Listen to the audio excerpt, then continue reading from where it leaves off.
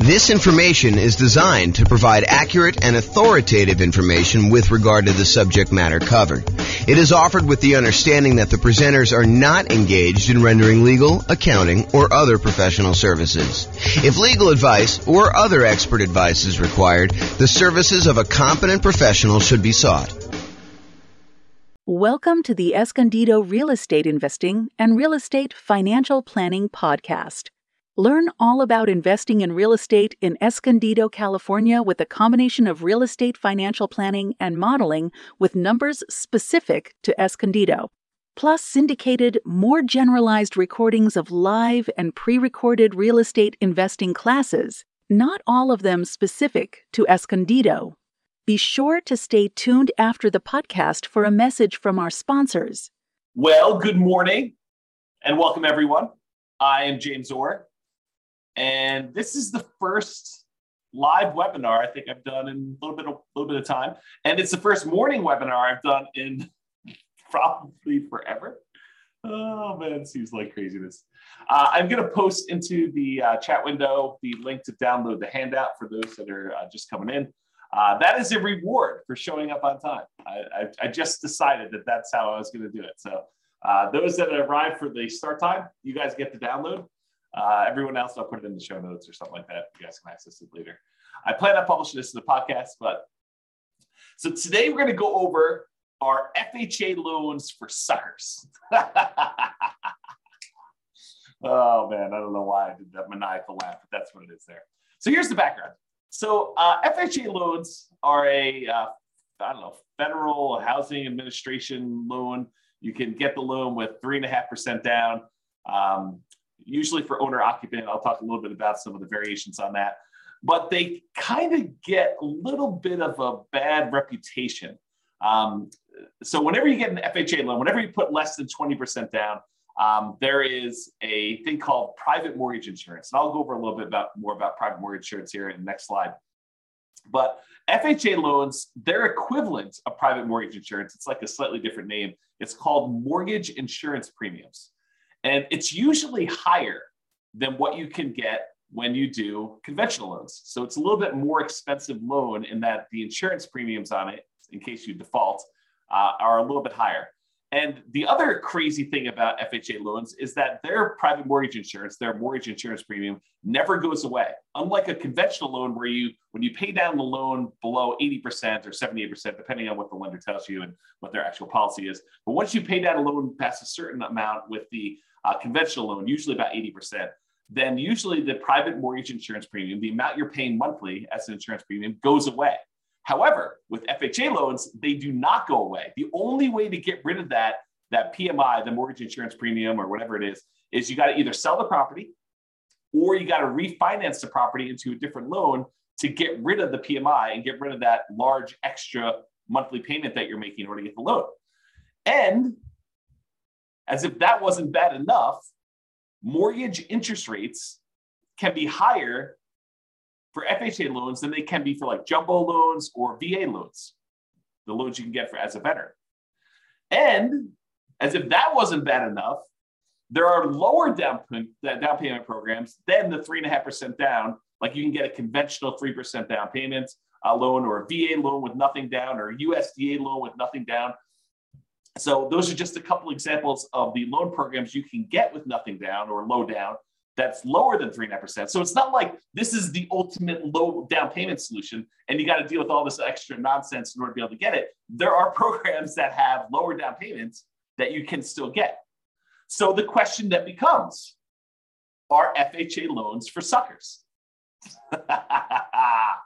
Well, not so fast. Let's take a look at these issues a little bit closer and some of the benefits of getting FHA loans and see if this really is an option for you if you're still getting a loan, kind of do that. But before we do that, I did promise that I would go over a little bit of what private mortgage insurance is. So this is sort of like a private mortgage insurance primer or primer, depending on whether you're British or American. And I don't even know which one's which. I bet your primer is the British version, but I'm guessing. I really don't know. Okay, so since a hefty part of the discussion we're going to have about FHA loans involves private mortgage insurance, AKA PMI. It's often abbreviated PMI. I'm going to give you a brief introduction about like what it is here. Now, I've taught an entire 2-hour class where I dive deep into what private mortgage insurance is. And I'll probably do another class or 2 or 3 on PMI in the future. But I will put a link to the full 2-hour PMI class in the show notes so you guys can kind of access that. So let's go over what PMI is. So this is sort of like the 1-slide version of the 2-hour class. 2-hour class goes into a lot more detail. So what is private mortgage insurance and why should you even care? So private mortgage insurance is insurance that you pay for, you as the buyer, you as the person getting the loan, that benefits the lender to protect them in case you default. So the basic idea is this. The lender says, hey, look, I would really like to give you a loan, and I really want you to put 20% down. And you say, thank you very much, but I don't have 20% down. Or thank you very much, but I'm not really interested in putting 20% down. So they say, okay, I'll tell you what we're going to do.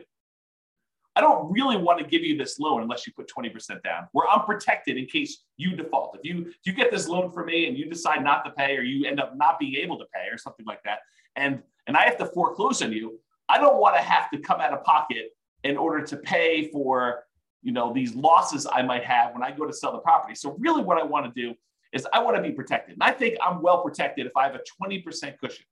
If you put 20% down, I could sell the property, get out of it probably with a little bit of profit maybe, or maybe just break even when I factor in all the time it's going to take of you not making payments for whatever time it is, and foreclosing on you and hiring attorneys and maybe having to go in there and fix up the property and holding the property and all that other nonsense.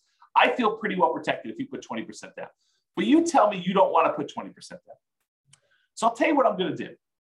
If you're willing to insure me that I will not lose money on this deal, and by insure me, I want you to hire a third-party company, someone else, not you or me. I want you to hire someone else such that if you default and I have to foreclose on you and I have to get the property back, and I can't sell this thing and get my money back with the 3.5% that down payment that you made, or whatever the down payment is, then I want the third party to come in and make me whole, or at least pay me a good amount of what I lost back, right? So that's what the insurance is.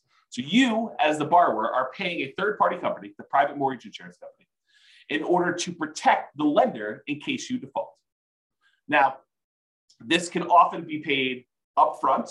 You could say, and Mr. Insurance Provider, I want to pay you $5,000, and the $5,000 is a one-time premium that if I default during the entire life of the loan, you will make the lender whole, or up to a certain point. They'll help recover some of the losses. Or Mr. Insurance Company, I want to pay you monthly until maybe some point in the future where there's enough equity where there's no reason to pay you anymore. So maybe it's a monthly payment for, 5 years, 10 years, however long it takes you to get below 80% loan to value or 78% loan to value or something like that. Or it could be both. You could pay an upfront fee and you could pay a monthly fee. Those are really the 3 options for paying this kind of private mortgage insurance. So how much is the private mortgage insurance? Well, there are lots of factors that determine the rate. And I go over a lot of these in the PMI class, the full 2-hour class, which I'm not doing now. Except with FHA loans, they're usually standardized for everyone. So there's no if you have better credit, you get a lower rate, or if you have 2 people on the loan, you get a better rate. Those are some examples of how they vary. But with FHA loans, it doesn't matter. They're usually standardized for everyone, but can vary depending on the term of the loan you choose and the amount you put down. So the PMI, the equivalent of PMI, it's actually mortgage insurance premium, MIP. So if I say PMI and I'm talking about the FHA loan, it really is MIP, but they're the same mechanically. They work the same there. So with this FHA loan, it can vary depending on the term of the loan. If you do a 30-year loan versus a 15-year loan, for example, and the amount you put down. So 3.5% is the minimum you can typically put down with FHA, excluding this whole down payment assistance thing, which is often coupled in with FHA. But typically the FHA loan is 3.5% down. So that's the minimum. You can put 3.6% down, you put 5% down, you put 10% down, you put 15% down, you put 25% down with an FHA loan. So you don't have to put 3.5% down. But if you choose to put 3.5% down, then it has one type of insurance premium. If you choose to put 15% down, it's a very different insurance premium. Okay, so they can vary. but it doesn't vary based on like your credit score or anything like that with FHA. So when do you typically need to pay? Well, as I talked about earlier, it's less when you have less than 20% down is typically when the lender says to you, hey, I would really like to make you a loan, but I require that you put 20% down. If you don't put 20% down, then I want you to get this third party involved, this insurance company that will protect me, and you're going to pay for it because I really want 20% down, but you're telling me I don't want to put 20% down. So you say, okay, you have to pay for this insurance premium to protect me in case you default. And there are some exceptions to when you typically need to pay private mortgage insurance in general, not specific to FHA. One exception is the VA loan. So the VA loan is a loan for veterans. If you are a veteran, we just had Veterans Day. I think it was that Friday. That's last week, right? I think it was last week. Someone let me know in the chat. That'd be awesome. Or maybe I'm losing my mind, but I thought it was Veterans Day last week. So anyway, if you're a veteran, thank you for your service. And you get to do a nothing down loan program that does not require PMI. But it sort of does require PMI because there's what's called an upfront funding fee that is charged by the Veterans Administrator. Yeah, November 11th was VA. So thank you, Joanne. So the upfront funding fee that is required for a VA loan does essentially the same thing that PMI does. It is a fee that the VA charges in order to kind of administer the program and to guarantee the loan for the lenders making the loan. And if there's a loss, the VA comes in and kind of makes the lender whole. And so technically there's not PMI, but the funding fee sort of acts like PMI. And so when you hear people say, hey, look, is there PMI with VA loans? Well, no, but sort of, maybe a little bit, there's that funding fee up front. So that's one example. And the USDA is another nothing down loan program, but I think they do have PMI. You should check with your lender for that. All right, so we talked about these three ways that you can sort of pay for it upfront, monthly, or both. Now there are three choices as to how to pay it. So you can do it monthly. You can go to the insurance company and say, look, I want to pay you a certain fee monthly in order to have this insurance that protects the lender in case I default. Or you could go and say, I want to pay this one-time upfront fee. But there's this third option, which is lender paid PMI. Well, how does that work? Lender paid PMI. It's not like you're going to go and pay monthly. It's not like you're going to go and pay this big upfront fee. What you do is you go to the lender and you say, look, normally you would offer me a loan at 7%. 7%. That's crazy. It still shocks me to say. 7%. So you're going to go and get a loan for 7%. If I wanted to pay you extra money, I could buy down my interest rate, right? Like I can go and say, here, how about an extra $5,000 and you give me a loan at 6.875? Lender says, sure, I'll do that for a certain amount of money. And it varies depending on the loan program and the time and all that other stuff. So I give you a certain amount of money. And now the lender voluntarily says, instead of giving you 7%, I will give you 6.875% if you give me whatever it is, $5,000. Lender says, I will do that. And so you say to the lender, well, how about we do it the other way? How about instead of me coming to the closing with some of these extra closing costs and everything, how about you cover the closing costs, or you give me a little bit of money to cover the closing costs, and I will voluntarily take 7.125, a slightly higher interest rate. So instead of buying down the rate, you say to the lender, I will actually voluntarily pay a little bit more to get a higher rate, and you cover some of my closing costs. You give me like a credit. This is the way I think about it. Well, if you think about that, if the lender gives you a credit, if you're willing to take a higher interest rate, couldn't you tell the lender, hey, listen, I'll take a higher interest rate if you pay this third-party private mortgage insurance person this fee in order to do the loan? And the lender says, yeah, that'll work for me. So I'll tell you what, normally it'd be 7%, that's just arbitrary number, 7% for the loan. But if you pay 7.25%, I will go ahead and give you a credit big enough to be able to pay this lender paid, this upfront mortgage insurance, and we'll call it lender paid PMI. Now, I don't know if the lenders would describe it as this, but mechanically, that's pretty much what's going on, right? I mean, you're basically voluntarily taking a higher interest rate, and they're getting a credit back, and the lenders basically saying, okay, we'll use that to cover PMI. So we call that lender paid PMI. So you can either do it monthly, directly to the PMI provider, the PMI private mortgage insurance company, or you could do it at one-time lump sum upfront fee, or you could do this lender paid PMI, which is sort of like the lender saying, okay, I'll take this thing and I'll do that. Now, in the PMI class, I go through like, pros and cons of each. And in fact, I probably should do a full new class on that. Like, what's the pros and cons of doing one versus the other? But this is sort of a class on FHA loans specifically, and we're not going to go into that. But I should do that class. Note to self. Okay, so what's wacky about the FHA loan? We kind of talked about this in general. But for FHA loans, there is both a one-time upfront payment, and in addition, there is an ongoing monthly premium payment. Whoa. So if I go get like a conventional loan, it's usually like one or the other. And by the way, there's probably some insurance company out there that will take a slightly lower upfront with a slightly lower monthly and do like a hybrid approach. It's possible that those exist. I don't know. I'm not like an expert at PMI, right? It's not like I'm the lenders or the insurance companies doing this. But there probably are some that do that. But with FHA, it's required. You have to do the upfront payment, which they call upfront mortgage insurance premium. Kind of checks out. And the monthly private mortgage insurance premium, which they call mortgage insurance premium, or MIP for short. Okay. So you have both. The upfront mortgage insurance premium is usually, and it can vary a little bit, I think, 1.75% of the loan amount. You're like, well, if I have to put 3.5% down and this 1.75, it's not really 3.5% anymore, right? It's like 3.5 plus 1.75, which if my math is right, is like 5.25 or something like that. So it's not that way. But wait, you can actually finance that. And so instead of having to come up with this 5.25% down instead of the 3.5, you could say, I'll do the 3.5%, but we'll add this 1.75% onto the loan amount so I can finance it. Okay, well, that's interesting. It's bad in some ways that I got to pay this upfront fee, and it's not the lowest fee I've ever seen, right? It's not super, super cheap to do this. And I can finance it. Okay.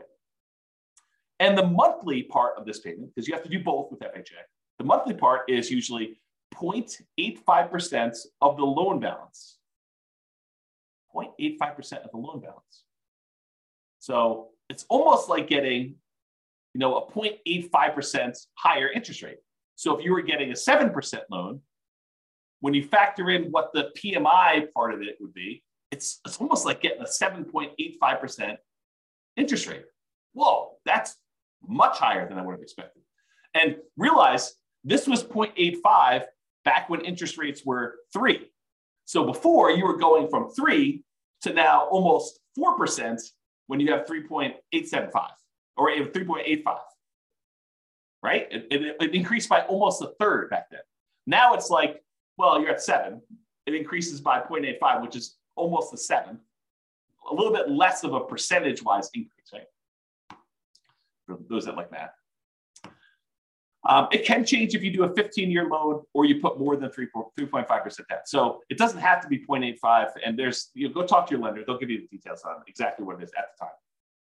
But it's this idea that it's usually upfront and monthly for the FHA. So you're like, that kind of sucks. So our FHA loans kind of for suckers. I don't know. We'll see. Now, what I'm about to tell you are like some of the requirements for getting an FHA loan. And I'll tell you, beware. I am not an expert on this. Your lender may come to you and say, yeah, that was true back in November of 2022, but not true today. So these things change over time. Don't rely on this thing and go to your lender and say, hey, James told me on a webinar that is this. You're going to do that. He told me that's what it is. You must obey what James said. If only I had that power. If only I had that power. I don't have that power. So what I'm about to tell you might be different. Things change over time and from lender to lender. So, you may hear me tell you it's 0.85 or whatever it is. Those don't usually change, but the requirements might change because the lender may say, the underwriting requirement is this, but we're going to add an additional overlay, an additional requirement that we do on top of these. And so you may want to check with different lenders. So always check with your lender to verify what I'm telling you. Just because one lender you talk to says it can't be done does not necessarily mean that it can't be done. They may not be able to do it, but another lender may be able to. Different lenders have different loan programs. Realize that. Not everyone is exactly the same. Different lenders look at things differently and may be willing to do something that all other lenders won't. I don't find these to be as true, but I do find it to happen occasionally where some lender will be like, oh yeah, we do that all the time. It's not a problem. And other lenders have been telling clients no. We will primarily be discussing what I believe most lenders will do. But as I said, some lenders have these overlays or internal policies that are more restrictive than what the loan program requires.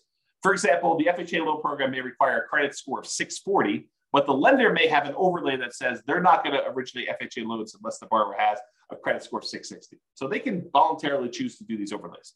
And if you went to another lender, they may be willing to give originate the loan with a minimum of 640. So just realize that could happen. Okay. So let's talk about rates. How do FHA loan rates compare to some other loans, like the 30-year conforming loan or 30-year jumbo loan or 30-year VA loan? This chart goes back to November of 2021. It's put out by Black Knight. Where's the name of these guys? Black Knight Holdings Company, Black Knight Technologies. They're basically a mortgage company, a company that does stuff for mortgage lenders. They're kind of like a behind the scenes thing, and they aggregate a bunch of data. And so this shows you historical stuff. And the FHA loan is this blue line that's sort of in the middle most of the time. The highest interest rate loan typically is that 30-year conforming loan that we see. It typically is blue. And there are times when FHA loans are a little bit more expensive than those, but historically, recently it seems like the 30-year loans have been a little bit more than the FHA loans and all the other loans, honestly. The jumbo loan tends to be sort of toward the bottom. I can't quite tell the differences between those yellows, but I think those are typically the bottom ones. The FHA loan is this blue one, sort of in the middle here. And then the VA loan tends to be one of the cheaper loans you can get. So you can kind of see the differences in rates between all those. Now, I want to point out something to you. The FHA loan here, which they said the current rate is 6.875 as of the October numbers, which is the latest one they had. So they said the rates for 30-year FHA was 6.85. That does not include that 0.85% mortgage insurance premium. So this conforming loan, assuming you're putting 20% down, does not have a mortgage insurance premium. But the FHA loan would, and it's not shown on here. So realize the FHA loan is much higher than what these would be. So it doesn't take into account that PMI. Okay. So it might look like it's a lower rate than what you could get for a 30-year conforming, but when you add back in the PMI, it's not a lower. It's like a higher monthly payment. So like we're beating up on the FHA loan. We're saying, hey, look, this might not be that great. And then we're going to talk about why you might still want to do it. So mortgage insurance. I'm going to show you an email received from a credit union local to where I live. It doesn't matter. You can go find your own local credit union. I'm not offering you this rate. It's not like, oh, James told me I could get this rate. No, that's not what I'm telling you. So you need to go contact your own lender. Rates can vary over time, even throughout the day. Like, some lenders say, oh, in the morning, the rates were this, the afternoon, they're this, they change hour to hour. Based on the loan products, so we talk about different loans, or whatever it is, your credit score, although FHA rates don't typically vary based on credit score. That's a plus for FHA, right? Unless you got good credit, then it's not a plus because you're sort of getting lumped in with everybody in this mix. If you have really good credit, then you're sort of being penalized because the rates don't vary with credit score. But if you've got a bad credit score, you're like, oh, this is pretty good. I'm kind of winning here in a little way. And this does not usually include that monthly private mortgage insurance MIP premium. So back when this happened, November 18th, I guess it was yesterday, the FHA loan, again, I'm not offering you this, the FHA loan rate was 6.25 for a 30-year fixed FHA loan. And that does not include mortgage insurance premium. So it's going to be over 7 with that. And then the 30-year fixed conventional loan was 6.625, which would be lower than what the FHA would be with PMI, but it's higher than what it is without PMI, to think about it that way. And I guess they don't do VA here, but they have some ARMs and they have some jumbo loans. Jumbo loan 6.875, and the 7-year ARM jumbo is 5.875. So you can kind of get a feel for that. Okay, so I just wanted to give you a feel for what rates were. So how popular are these FHA loans? Is this like 1% of the population's getting them? Like no one's getting them, but we talk about them all the time? Or like 80% of the market's getting them? Like what's going on? And so this shows you, same company, Black Knight, put out this or Originations Market Monitor report. This is through October 2022. And it shows you what percentage of all the loans that all their companies are doing based on the type of loan. And so conforming, I'll just do this last one. You can go look at historically. These do change a little bit over time. But historically, conforming right now is about 56.4%. So a little bit more than half of the loans are conforming loans, conventional type financing. 15.8% are non-conforming loans. 17% are FHA. So not quite a fifth, but a decent amount, like a significant enough amount that you could say, hey, this is pretty significant stuff. Only 10% of the loans right now are VA loans, and only 0.8%, less than 1% of loans are USDA. And the benefit of the USDA loan, it's another nothing down loan program. You got to buy in a rural area, although I think some people would be surprised what's considered rural. And you can look up if your area is rural on the USDA website. Just look up a USDA eligibility map, and it will allow you to type in addresses and find out if that property qualifies for USDA loans. And there's some income limitations. You can't make too much, can't make too little. The VA loan is a nothing down loan program, and you have to be a veteran. So if you're not a veteran, you can't get that nothing down loan program, but you can get a nothing down loan program with the USDA. Otherwise, you're probably looking at either 3% conventional, 3.5% FHA, 5% conventional or more, type of thing. So USDA, very, very small percentage of the loans, less than 1%. VA is 10%. FHA, about 17, a little less than a fifth, all those loans there. So you get a feel for how big of a deal these are. One of the advantages, though, of these FHA loans is they are easier to qualify for. So conventional loans, the minimum down payment for the conventional loans as of right now, and these loan programs can change, but right now, 3% conventional loan. FHA is 3.5%, so more down payment for FHA than conventional. The minimum credit score to get a conventional loan is 620. With FHA, the minimum is 580, but you gotta have all the stars aligned and have a whole bunch of extra things in order to get that 580 credit score, right? Everything's got to be perfect. Otherwise, you're probably looking at 640 for the FHA. And that is a much more lenient credit score for getting the FHA. In fact, FHA tends to be the go-to loan if you've had some credit blemishes or issues in the past. If you had a bankruptcy, that's fine. If it was more than 2 years ago, you can still get an FHA loan, as long as your credit score's gone up, right? You got to be working on stuff once you've had that bankruptcy. You had a foreclosure, no problem. FHA loans will still do those after 3 years. Conventional, a little longer. Okay. Can the co-borrower, if you want to get a co-borrower to help you qualify for the loan, must they be related? With conventional loans, they do not need to be related. With the FHA loans, they must be related to you. And if you're hey, what's the relation? Can this be my second cousin? I don't know. Go talk to a lender. They'll tell you that. They'll go look up the guidelines and let you know. Okay. Maximum debt to income for conventional loan, 45%. So relatively standard. For FHA, you can go all the way up to 57% debt to income. So this is a higher risk loan for the lender, right? Because they're willing to accept people that have had bankruptcies relatively recently, within 2 years, more than 2 years rather. Foreclosures, at least 3 years ago. They'll allow a maximum debt to income, which is significantly higher. So they're kind of taking on more risk, which is reflected in these extra mortgage insurance premiums and stuff. And then the single family home max loan limit, you can kind of read what those are. Those do change over time, so I'm just not going to read them out loud. And can you get a gifted down payment and closing costs? With conventional loans, yes, and with FHA loans, yes. And of course, go talk to your lender. They'll give you the actual requirements for what that is and how to do it, and make sure you document it and all that stuff. So really, FHA loans are a little bit easier to qualify. So that's a plus. So a whole bunch of downsides, but some pluses there. What about credit scores? Well, if you have a 360 to a 499, you do not meet the minimum credit score requirements for FHA. So less than 500, not happening. You have to get creative. You have to go do creative financing, buying properties subject to, or taking over existing loans, or doing a lease option or something like that, or you're saving up and buying properties all cash. That's another alternative. So if you've got less than a 500 credit score, that's going to be a challenge to do that, or partner with somebody who has a better credit score. If you have between a 500 and a 579, the minimum down payments for an FHA loan, if you have a credit score between those, is between 5 to 10%. So you can do that, but it requires more down.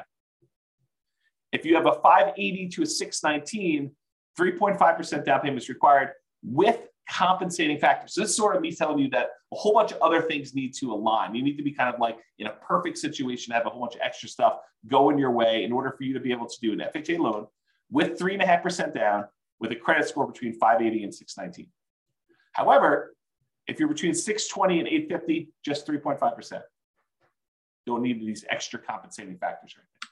And of course, go verify this with the lender. This is not intended to be like James is qualifying you on a webinar for getting an FHA loan, right? This is sort of giving you an idea of, are FHA loans for suckers? I mean, that's the title of the class. So that's the idea. Okay.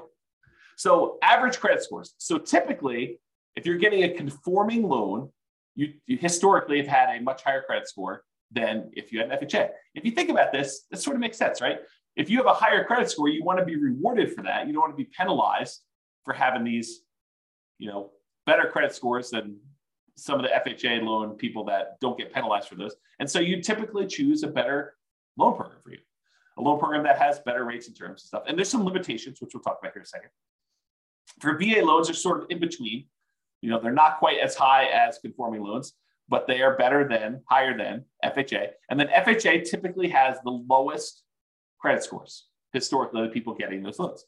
And so they're usually between 660 and 680.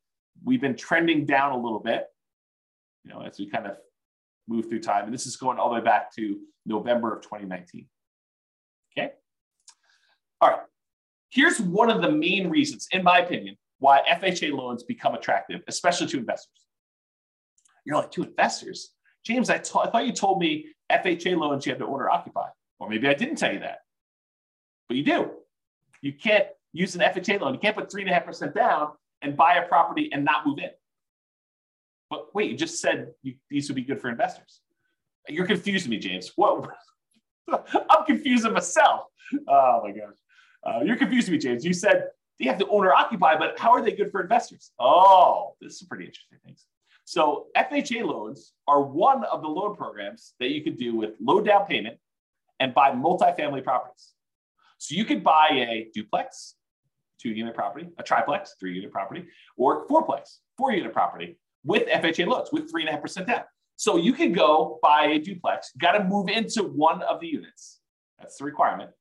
But you can go get an FHA loan, put 3.5% down, move into a duplex, move into a triplex, got to move into one of the 3 units for the triplex or one of the units for a fourplex. Okay. So that becomes super interesting because you can't do these 3% down conventional loans or 5% down conventional loans and buy a duplex, triplex, or fourplex. You can only buy single family homes with this. And if you're going to do a non-owner occupant, if you're going to buy it as an investment property, you most of the time need to do at least, well, there's some exceptions, but usually 20% down. There are some exceptional loans where you can do 15% down to buy a non-owner occupant investment property. But you got some PMI and the rates are higher and some stuff like that.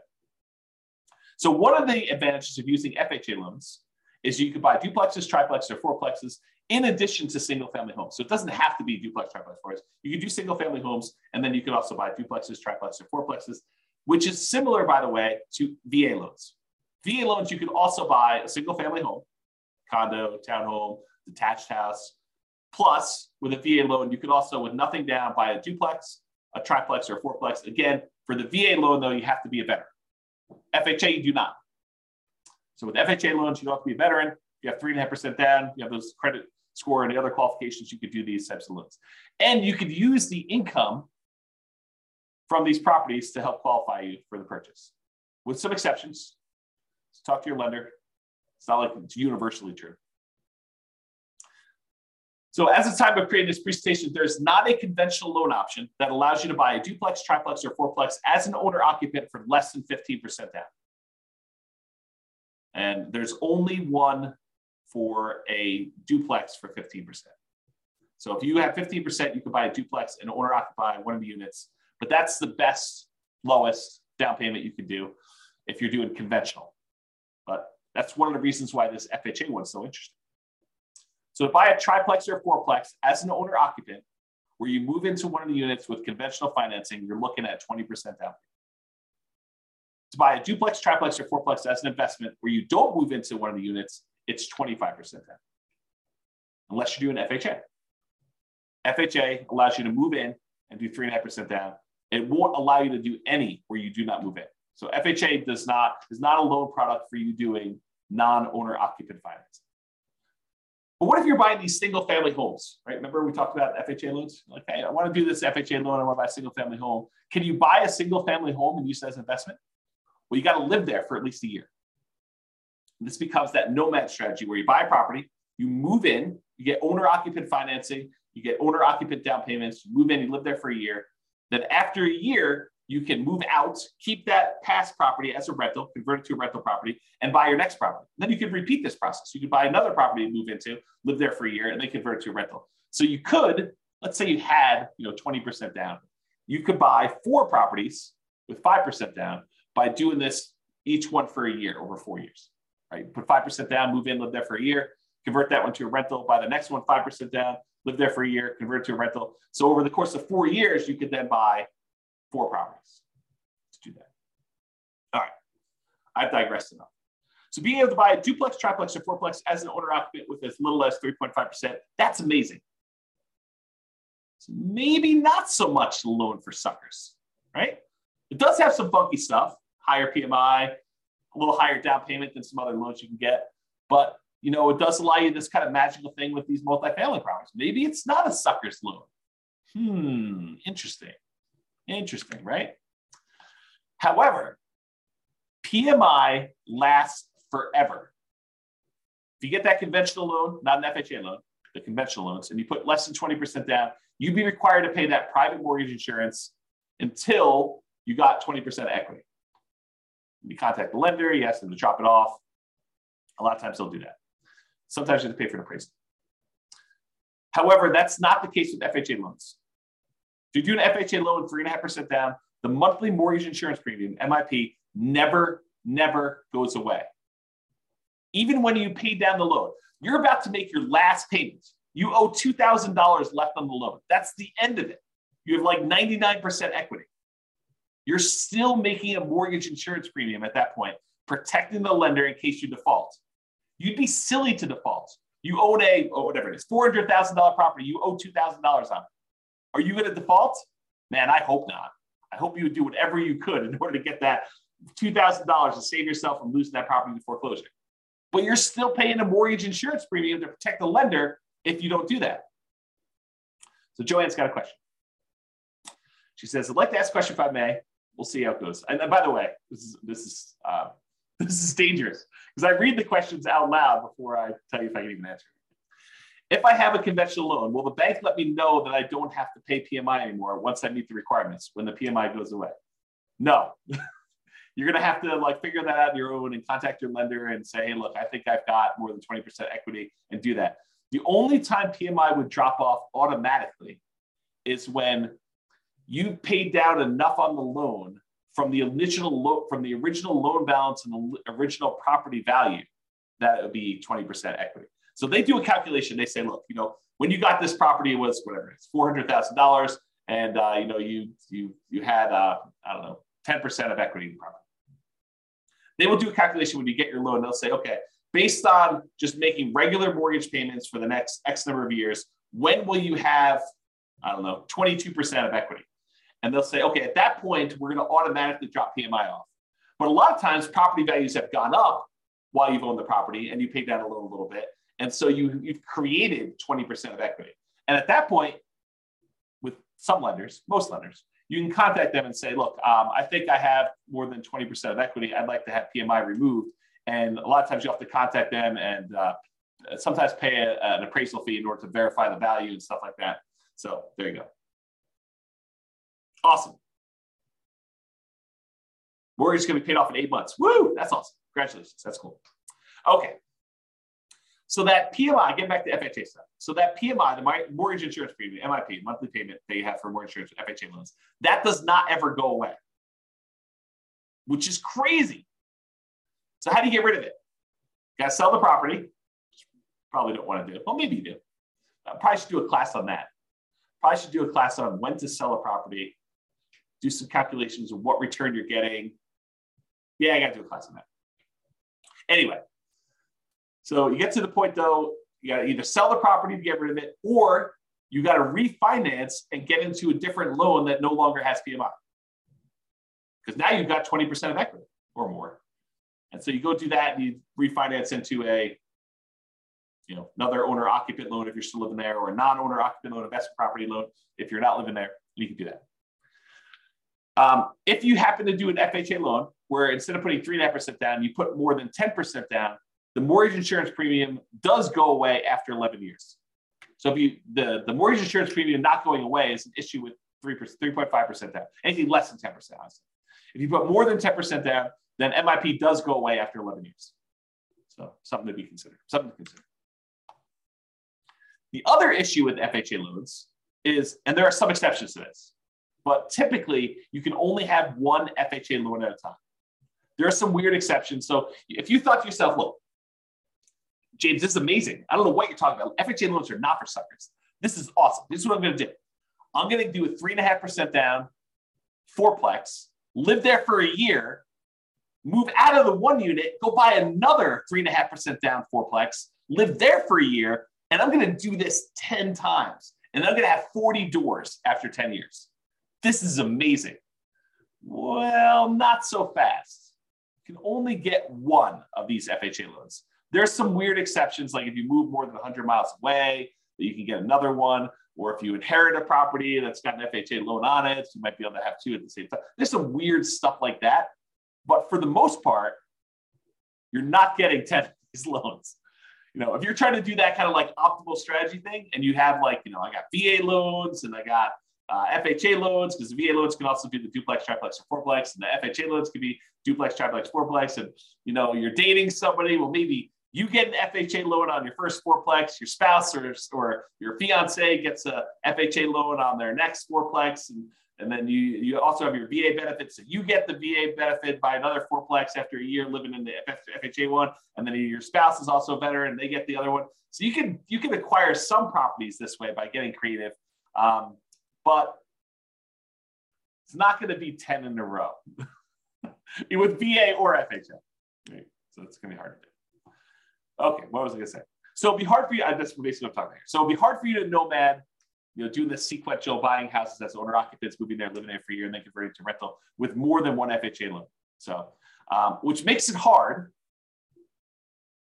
to buy more than one multifamily property as a nomad. It's not impossible, but it's much more difficult. Much more difficult.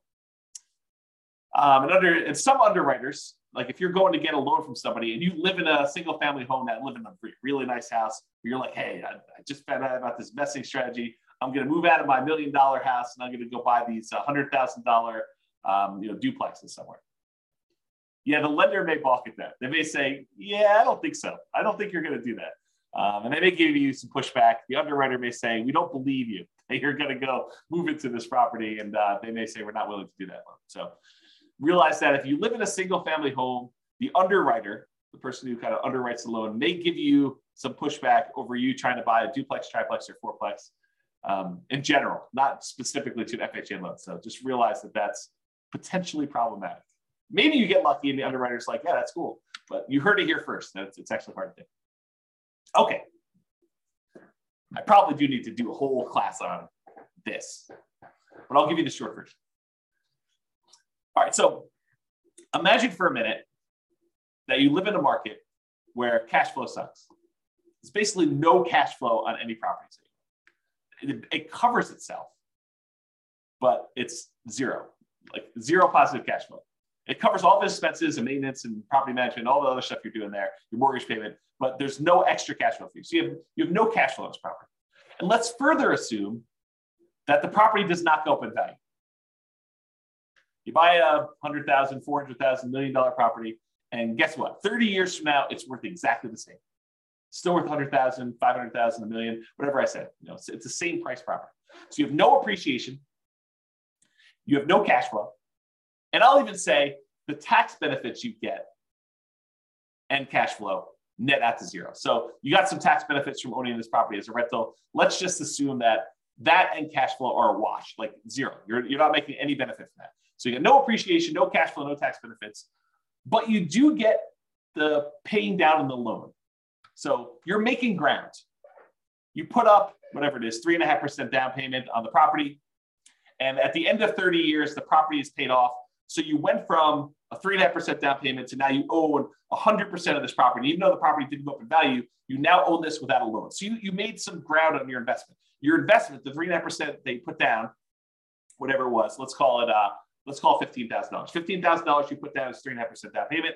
That now is worth $300,000 at the end of 30 years. So your $15,000 grew to be a $300,000 paid off property, even though the property value didn't go up and you made no cash flow on it. And honestly, after the property is paid off, you probably have cash flow at that point. But let's assume there's no cash flow over the entire period that you own it. What's the return you're getting by putting that 3.5% down and then having a paid off property at the end, even though the property didn't go up in value? Well, it turns out that return is 11.823%. So you got an 11.823% return, compounding annual growth return on your money for that entire 30-year period. Well, that's interesting. What kind of returns might you get in the stock market? I don't know. 5, 6, 7, 8, 9, 10, 11, 12, depending on who you believe and what numbers you believe and how that all works out. And that's not guaranteed, right? That's fluctuating. You don't really know what the return is. I mean, a lot of us have seen our stock market accounts kind of go down the last, couple of years. So you have this variable rate return, but which might be, probably 8%, give or take. I mean, I don't really know what it is. But now I tell you, look, you put 3.5% down this loan, and I'm assuming property values don't go up at all. You got no cash flow. You got no tax benefits. This is just paying down the debt on the property. You get 11.8% return by getting this FHA loan. Well, that doesn't seem like a sucker's deal. You're getting 11, almost 12% return on your money by doing this FHA loan, by having a paid off property. Well, that's pretty cool. What if you put 5% down? You did a conventional loan. You put 5% of the property value down, and at the end of 30 years, you have a paid off property. That's 10.5% return. So FHA loan, because you put less down and you still have the same paid off property at the end, the same value of the property at the end, that's paid off. It's a little bit better return. So 10.5% if you put 5% down. If you put 20% down, it's only a 5.511% return, about 5.5%. And if you put 25% down, it's about 4.7. So the more you put down, the lower your return is on that down payment as it grows through a paid off property. So an FHA loan with a relatively low amount down is 11.8%. When did an 11.8% return on your money become a bad deal? When did that happen? I didn't get the memo. If you only put 3% down, you got a conventional loan with 3% down, that's 12.399. So if you really factor in that you probably have some appreciation, property values probably went up over 30 years. It's my guess. It could be that you don't have property values go up, but they probably did. And you probably had some tax benefits for 27.5 years. If you're renting out the property, you get that depreciation benefit. And you probably had a little bit of cash flow. I mean, maybe not up front, maybe it's negative up front, but over time as rents sort of creep up and your mortgage payment's fixed and your rents kind of creep up a little bit, maybe you go from having negative cash flow, depending on your market, to maybe you have some positive cash flow. And as it gets further and further out, maybe you have more and more positive cash flow. So maybe you do have some cash flow, but as a baseline, get that 11.8% return. Not bad, right? Not a bad thing at all. So in conclusion, that's where I wrap things up. Here are some of the downsides to doing FHA loans. They have higher private mortgage insurance. It's typically higher than what you can get if you got conventional loans. There are lower than 3.5% down payment options available with other loan products. There's like nothing down USDA, nothing down VA, 3% down conventional. There's probably some other local loan products you have. So there are lower down payment products available. So it's not the lowest down payment loan product. They have both the upfront mortgage insurance premium and that ongoing monthly mortgage insurance premium. And you don't get any benefit for having higher credit scores that will lower your PMI. So in those ways, it's kind of sucky, right? I mean, you got upfront, you got monthly, and it doesn't go away. And I didn't say it doesn't go away, but your credit score doesn't impact it. It's not like it gets better if you got better credit. And that private mortgage insurance lasts for the life of the loan, doesn't go away once you get to 20% equity. And sometimes there's a higher, what I call effective interest rate. We take the interest rate and you add in that monthly PMI. It's higher in most cases, I would say. And you can typically only have one FHA loan at a time. There's some exceptions, but typically you can only have one. And to top that all off, you have to move into the property. Even if you're buying a duplex, triplex, or fourplex, you got to move in. So those are kind of the downsides, the cons of getting FHA financing. But what are the pros? Well, you can buy multifamily properties, duplexes, triplex, fourplex. You also buy single family homes, but you can buy those with 3.5% down. Well, that's pretty good. Being able to buy a investment property, duplex, triplex, or fourplex with 3.5% down, maybe over time, the income from the other 3 units, if you buy a fourplex, can help offset or completely eliminate the amount you're paying yourself. That'd be ideal. I think this is a huge plus for like nomads who are buying that property, moving in for a year, and then buying the next one, or house hackers who are kind of like renting out part of their property. You can get these FHA loans with lower credit scores than conventional. You can have higher debt to income. So if you've got a high debt to income ratio, these will allow you to qualify for these. It's also easier to get with a recent bankruptcy or foreclosure. I think it's 2 years for bankruptcy and 3 years for foreclosure. It has to be that long away from when you did it. And this is often the loan combined with down payment assistance programs. So a lot of times if you have down payment assistance in your local market, they're combined with FHA loans in order to do this. So for those reasons, there's some pros. So I don't know. What do you think? The question is, are FHA loans for suckers? Definitely has some downsides, definitely has some upsides. What do you all think? Anyone want to participate? Tell me what you think. Otherwise, that is the end of the presentation. No one wants to participate. Or people are typing real stuff.